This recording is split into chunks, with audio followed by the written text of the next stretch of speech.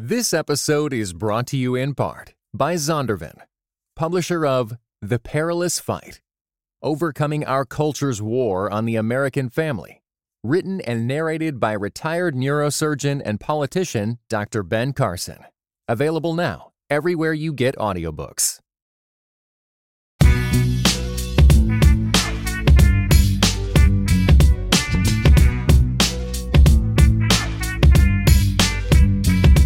Hey folks, welcome to Footnotes. I'm your host, Jamar Tisby, bringing news and views to help you become a more informed citizen, activist, and believer. In this episode, I talk about the horrendous Virginia Beach shooting, President Trump's dubious appearance at a church service, and one historian's quest to expose alleged sexual exploits of Martin Luther King Jr. But first, some announcements and updates. We're up to 109 reviews on iTunes, and we still have a 5-star average rating. One of my favorite parts of each episode of Footnotes is reading through these reviews and sharing them with you.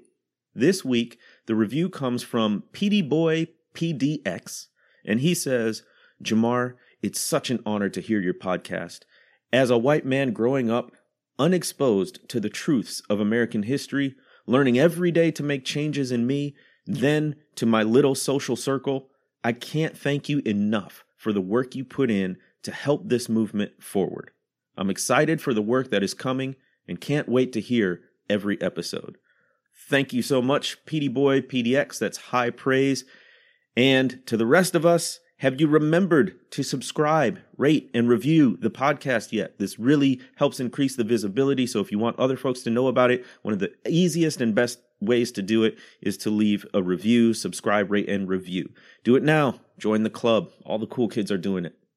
I'm also excited to announce that registration for our first national conference is now open. I have the privilege of serving as the president and co-founder of The Witness, a Black Christian collective, and we're hosting our national conference this fall, October 4th and 5th, 2019, in Chicago.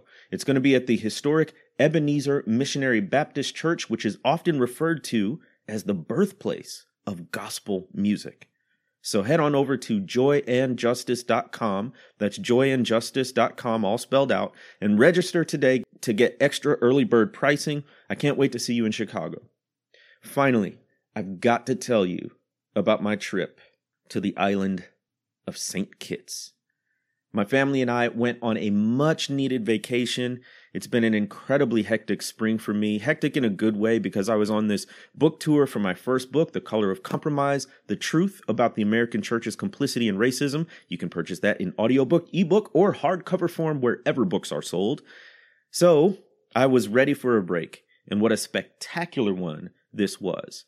I could say a lot about this beautiful place. I mean, the beaches, going up to this point where the Caribbean meets the Atlantic, and seeing the waves from the two bodies of water crash together, the volcano that dominates the landscape, the incredible food. But let me just say a little bit about the culture and the history. So St. Kitts, like most islands in the Caribbean, has this tragic history of colonization. And this particular island has one of the oldest histories with it. It was first colonized by the French and then the British, and we visited a sugarcane plantation owned by a man named Samuel Jefferson, who is purported to be the great-great-great-grandfather of none other than Thomas Jefferson. So you want to talk about the generational wealth that was created through the exploitation of African slaves?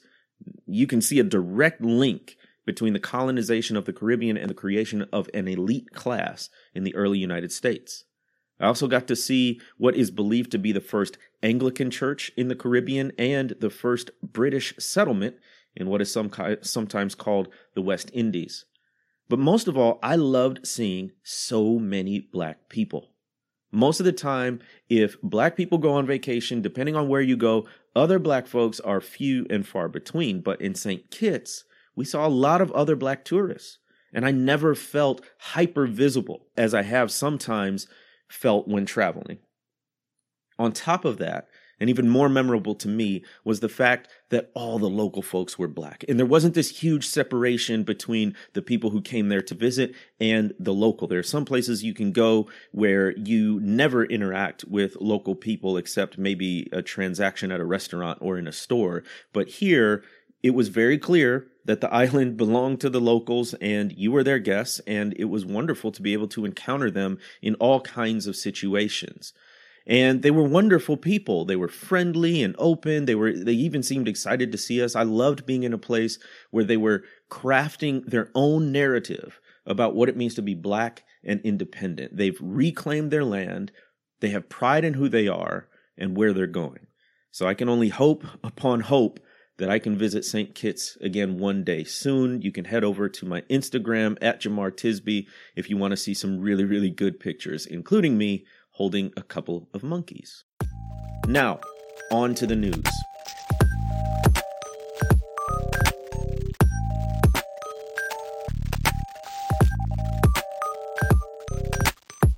A bit of good news to begin with. Lonnie G. Bunch has been elected secretary of the Smithsonian Institute. He is the first African American to hold the position in the Institute's 173-year history. Now, you may recognize Dr. Bunch as the director of the highly acclaimed National Museum of African American History and Culture, or the NMAAHC.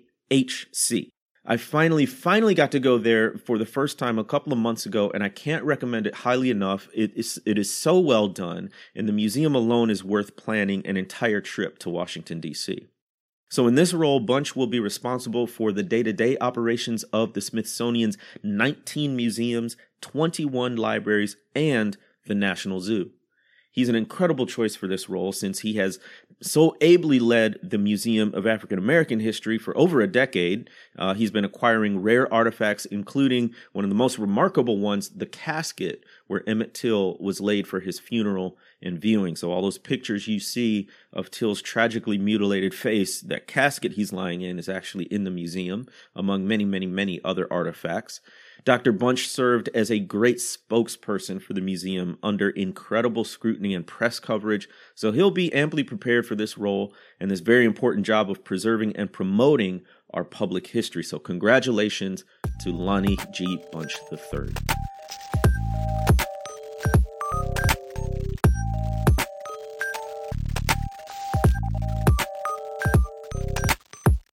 Now on to some more sobering news. We had another mass shooting. According to an article in New York Magazine on Friday afternoon, a longtime employee of the city of Virginia Beach entered the municipal complex where he worked with a .45 caliber handgun and began shooting. According to authorities, at least a dozen people on 3 floors of the building and in a car outside were killed along with the shooter. Now, unfortunately, these things are happening so often that we're actually becoming numb to these mass shootings. And just to put it in sort of numerical perspective, a tweet by Virginia Senate candidate Qasim Rashid said this: "Today is the 151st day of 2019. Virginia Beach is the 150th mass shooting of 2019. He goes on to say the GOP has passed a Muslim ban, a refugee ban, an asylee ban, abortion ban, disaster aid ban. But for the 5,780 Americans killed by guns in 2019 so far, 0 gun laws have passed, 0 gun reform, and 0 accountability." Presidential candidate Bernie Sanders said, "The days of the NRA controlling Congress and writing our gun laws must end. Congress must listen to the American people and pass gun safety legislation. The sickening gun violence must stop." And if, you needed more data, according to the annual Gun Law Scorecard put out by the Gifford Law Center, states with stronger gun laws experience lower rates of gun violence. Imagine that. The report, which grades states on their gun safety measures and compares those scores to 2018 gun violence statistics, found that 7 of the 10 states with the strongest gun laws also have the lowest rates of gun death. Our production assistant, Christina Button, is actually from Virginia Beach, and I want to read her words and analysis on this because I certainly couldn't do it better, and I can only echo the sentiments of someone who's from this area. Christina says, "This one hit close to home. I'm a Virginia Beach native. My parents live 10 minutes from the municipal center and have for the last 25 years. My family origins rest in this area on both my maternal and paternal side of my family since the early 1900s. I have my thoughts about the gun debate, better gun laws, etc., but this is a reminder that we need to have all hands on deck to eradicate the world's heartache from these senseless acts of terror. It's sad that the suspect had a suppressor. I read a report that said the sound of gunfire saves lives. There's always debate on people discussing so soon after these mass shootings, and when is the appropriate time to have these discussions. There's never a right time, in my opinion. Let the people affected by this mourn, and may we mourn with them." Christina goes on to say, "And let those who have power to prevent these senseless acts advocate for change. Many hands make light work, and I pray for a day that a drastic loss of life in a day's work will soon be something that would jar us to change because it isn't supposed to be normal. This isn't the way we should accept living or losing life. And let those who have power to prevent these senseless acts advocate for change. Many hands make light work, and I pray for a day that a drastic loss of life in a day's work will soon be something that would jar us to change because it isn't supposed to be normal. This isn't the way we should accept living or losing life." Christina brings up the shooting. She says because of the NRA's own racist, nationalist, self-serving, and anti-black stance and their lack of concern for black life, but also their idolization of their precious armory. And I say it's long past time for common sense gun laws. This is not the sole solution, of course, but let's not enable mass murder by easy access to guns with suppressors, extended magazines, or semi-automatic rifles. Now, whether you're a gun owner or a gun opposer, part of creating a culture of flourishing must include controlling and regulating these instruments of death. Enough is enough.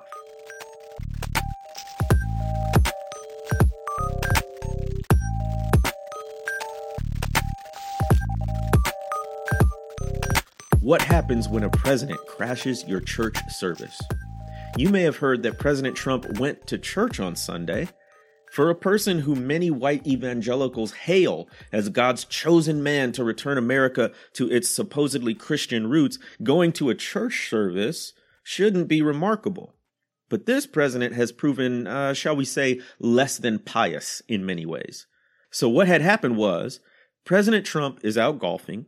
He seems to have had this spontaneous epiphany that he needs to go to church. But by now, it's early afternoon, and most churches have already let out for the day. His staff frantically searches for a place of worship that might still be going on, and lo and behold, McLean Bible Church. It has a service that started at 1 o'clock p.m., and if they rush, they can make it before the service ends. Enter the pastor, David Platt. A well-known white evangelical, he wrote the popular book Radical, and served as the president of the Southern Baptist Convention's International Mission Board. He had finished his sermon and was standing off to the side when his staff gave him word that the President of the United States has asked for prayer, and he'll be here in the next few minutes. What do you do? Well, David Platt prayed for the president. That's not the issue, of course. The Bible commands us to pray for our leaders. The problem wasn't even the content of the prayer per se. Dr. Platt carefully avoided any endorsement of the president or his policies. He gave essentially what amounts to an evangelistic message that said, quote, "God, we pray that Trump would know how much you love him, so much that you sent Jesus to die for his sins, our sins. So we pray that he would look up to you, that he would trust in you, that he would lean on you, that he would govern and make decisions in ways that are good for justice and good for righteousness and good for equity, every good path."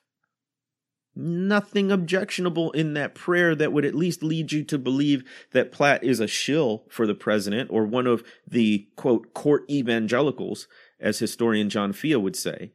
So it wasn't the praying, it wasn't necessarily the content of the prayer, though some could level objections about what was not in the prayer. So then what caused all this controversy that we're seeing on social media and in the news and in articles?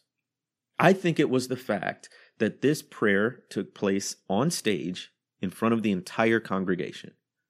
First off, it became a useful photo op for the president. He can trot this picture out to stoke his white evangelical base and show them, hey, he's really serious about this Christian stuff. Now, never mind the misogyny or the sexism or the racism or the egregious policies. He came into this church service. He stayed for a total of about 15 minutes, and in that time requested to be prayed for publicly in front of the congregation. Now, what other person would you let do that in your church? Is this a form of favoritism or preferential treatment that the book of James talks about in the Bible? Furthermore, why on earth would the president choose this particular Sunday to make an emergency trip to church? It bears noting that Trump was in his golfing clothes, complete with golf shoes and an uncharacteristically slicked back hairstyle. And that just speaks sort of to the last minute nature of the trip. Now, maybe he chose this day because Franklin Graham, head of Samaritan's Purse, the son of Billy Graham, and a diehard Trump supporter, designated this particular Sunday as a day of prayer for the president. His request was filled with national sentiment, and Graham's request wasn't just any Christian leader saying that we should pray for the president. It had distinct political implications.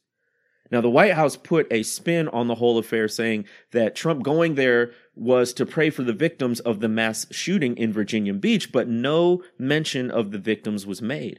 The president didn't comment at the church, but at the end of the prayer, he was greeted with applause. Now, I don't know if that was for the prayer, the president, or both, or something else. And then the president pumped his fist in the air as if in a gesture of victory and celebration.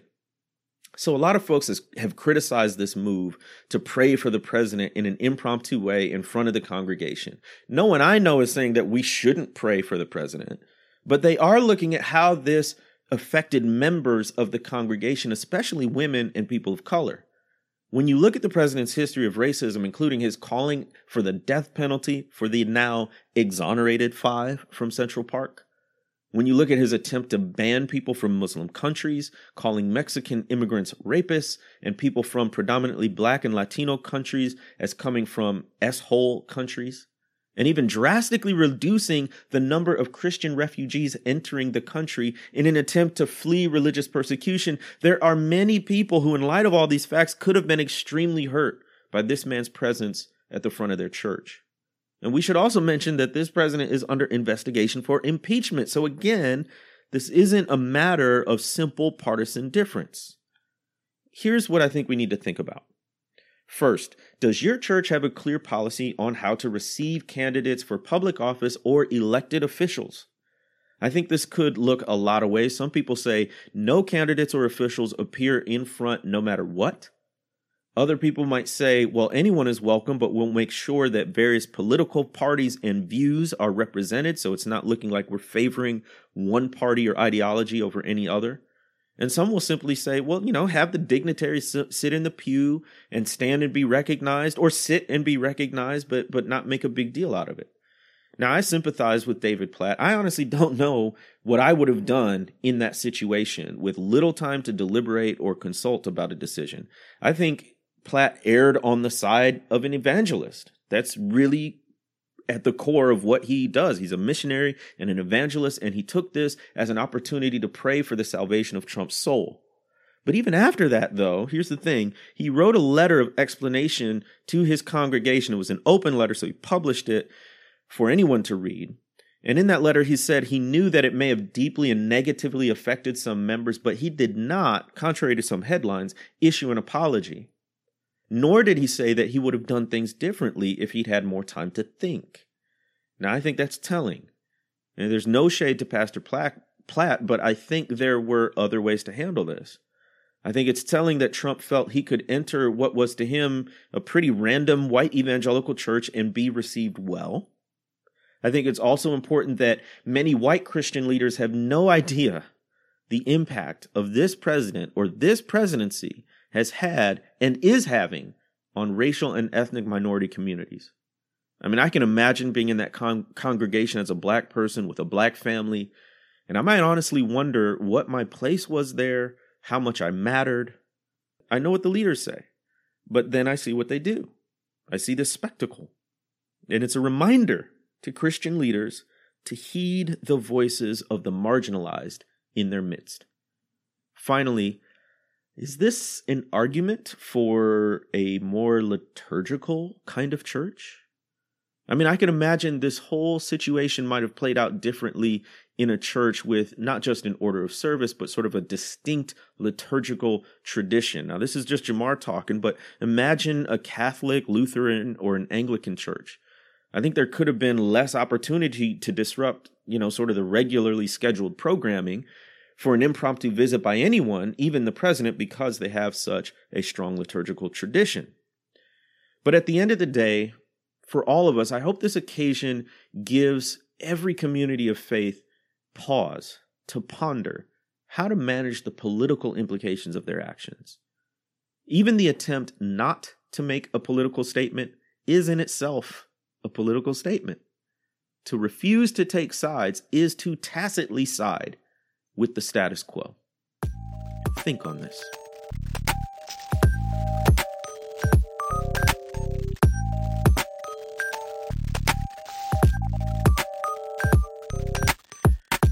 A historian writes about MLK's alleged sexual exploits. So recently, a Pulitzer Prize-winning biographer of Martin Luther King Jr., by the name of David J. Garrow, wrote a piece about what he characterizes as the stunning revelations of the civil rights leader's sexual exploits.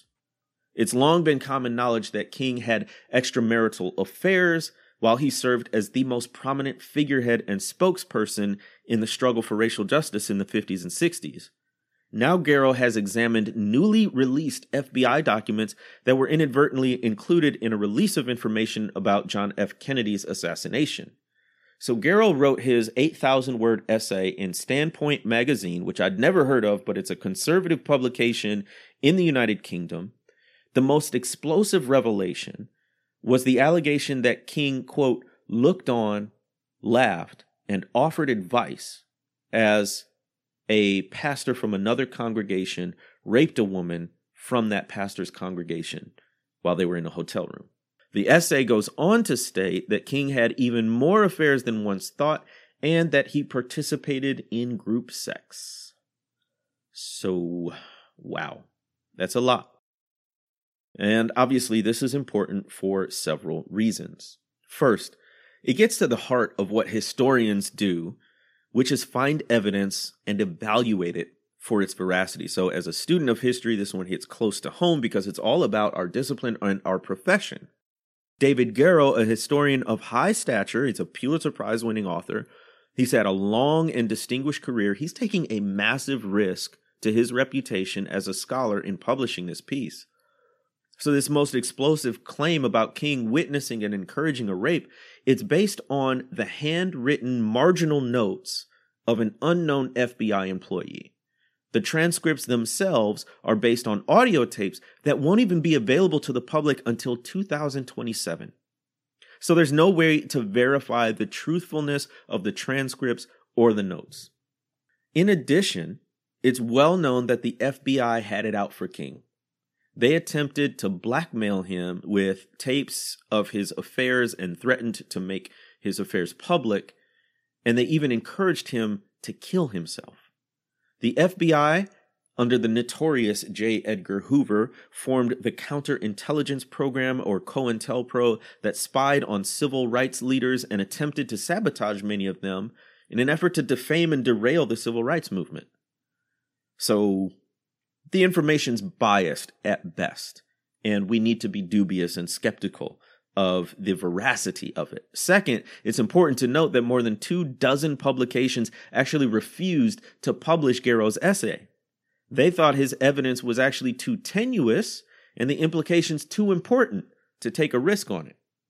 It's also the case that many historians have taken Garrow to task for his work of speculation. Now, I recommend you read Barbara Ransby's piece in the New York Times. Ransby wrote a biography of civil rights activist Ella Baker, and in her New York Times article, Ransby said, "This irresponsible account, drawn from questionable documents, has serious shortcomings and risks turning readers into historical peeping toms by trafficking in what amounts to little more than rumor and innuendo from FBI files." So as a layperson who's not trained in historical research, I recommend you take all of this with a grain of salt. Know that for many historians, Garrow's latest work on King doesn't pass the smell test. Now, that doesn't mean there's no merit to what he said, but we have very little data to either confirm or deny these explosive allegations. So read his essay, but pay more attention to his other historical work, including his award-winning biography of King called Bearing the Cross. Lastly, what if this turns out to be true, or at least substantially true, about King? What if King did witness and encourage a rape? What if the extent of his affairs is far more than we ever knew? Well, it's quite simple. As my Pass the Mic co-host Tyler Burns would say, anyone can get it. No person, past or present, is immune from critique and re-evaluation. I've said this about many pastors, theologians, and other Christians who some people revere. I don't lift up people like Jonathan Edwards, George Whitefield, R.L. Dabney, James Henley Thornwell, or even folks like Billy Graham because their status as slaveholders, segregationists, or their milquetoast responses to black civil rights makes me want to look elsewhere. And for avowed slaveholders and segregationists in particular, I don't think we should even hold them up as examples of good Christian thinkers. I mean, to me, they're missing something major about the gospel, and their whole theological system needs to be rethought if they thought they could literally own people of African descent and saw little or no conflict with that belief and Jesus' life and teachings. Now, in the same way, we might have to reevaluate how we view Dr. King in light of new revelations. That means we may need to think about all these streets named after him, buildings and schools with his name on it. I probably share an MLK quote at least once a week. I might have to find other civil rights leaders with less notorious records to quote. Now, I'm not saying we're there or that we ever will be, but anything's on the table for anyone. That's what I'm saying. Now, I think there's a major difference between someone like King and those other white Christian slaveholders and segregationists, okay? I don't want to put up a false equivalency, and this is not that. So I think the main difference is King did not attempt to justify his adultery from Scripture, while many white Christian leaders preached, taught, and wrote entire books using Scripture to defend American race-based chattel slavery. There's no indication that King ever thought what he was doing was right. He kept it hidden because he knew there was some shameful aspect to it. And in fact, there are allusions in some of his sermons to scrutinizing oneself and how even people on the front lines of civil rights and justice can be subject to major moral sins. But many of the white Christian leaders of the past who are now held up as exemplary theologians and people of faith, they defended their bigoted views with the Bible. They went to their graves never repenting of their perspectives about the marginalization and oppression of black people. They effectively functioned to prop up a system of racial discrimination in the United States. Meanwhile, an assassin killed Dr. King for doing just the opposite, because he stood for the beloved community and stood against racism and other forms of injustice. So I think at the end of the day, no matter what comes to light about Dr. King, because of what he fought for and what he stood against, he'll never be in exactly the same category as white Christians who defended slavery, segregation, and racial inequality, oftentimes using Scripture and the Bible as a buttress for their views. So to conclude, we ought never to put people on pedestals. Their feet of clay will crumble under the pressure. We are at best human, and there was and only ever will be one perfect person. Jesus Christ is the only person who ever lived where the messenger never once contradicted the message. Thanks be to God for that.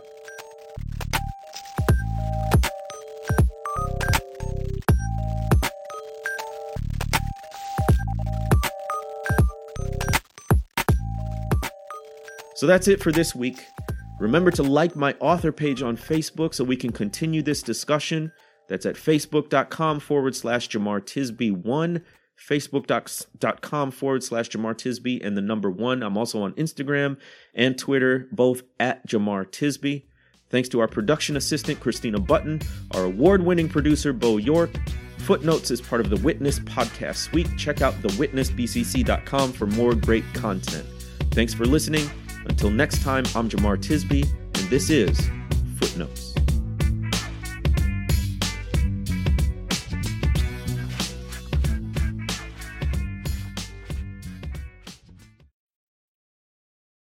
This episode was brought to you in part by the Truce Podcast.